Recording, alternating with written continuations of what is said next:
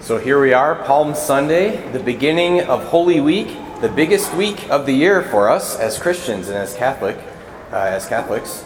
We remember the passion, death, and resurrection of Jesus Christ, and in a special way in these liturgies this week. So we know that Palm Sunday is unique. We have Holy Thursday, we have Good Friday, and of course, Easter Sunday coming up. And so this is going to be a beautiful week, everybody. This is the holiest week of the year. And so I have this kind of group text message with a couple of other priest friends of mine in Minnesota. Earlier this week, one of the priests on that text message said, if somebody came up to you and asked you, what's the point of Holy Week? What are we supposed to get out of it? How would you answer that? And it's an interesting question. It makes you think a little bit. One of my other priest friends answered that text by saying that in Holy Week, we're meant to suffer, die, and rise with Jesus Christ. We're meant to suffer, die, and rise with Jesus Christ in this week. I think he was totally correct.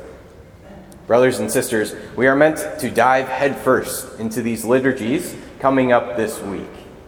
Even if you can't be in the liturgies, we're meant to ponder the mysteries. We're meant to remember the story of Jesus Christ, his suffering, the moment of his death on the cross, and then the glory of his resurrection.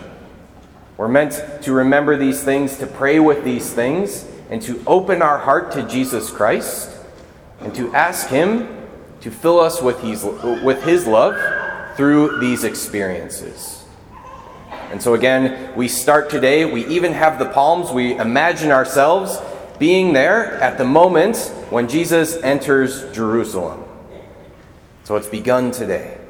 Let us continue the rest of the week. Hopefully you're able to make it to the Holy Week liturgies. And as we're there, open our hearts to Jesus Christ, to suffer with him, to die with him, and then to rise with him on Easter Sunday. Let us follow him in these things. Let us share in his carrying of the cross so that we can also share in the joy of his resurrection.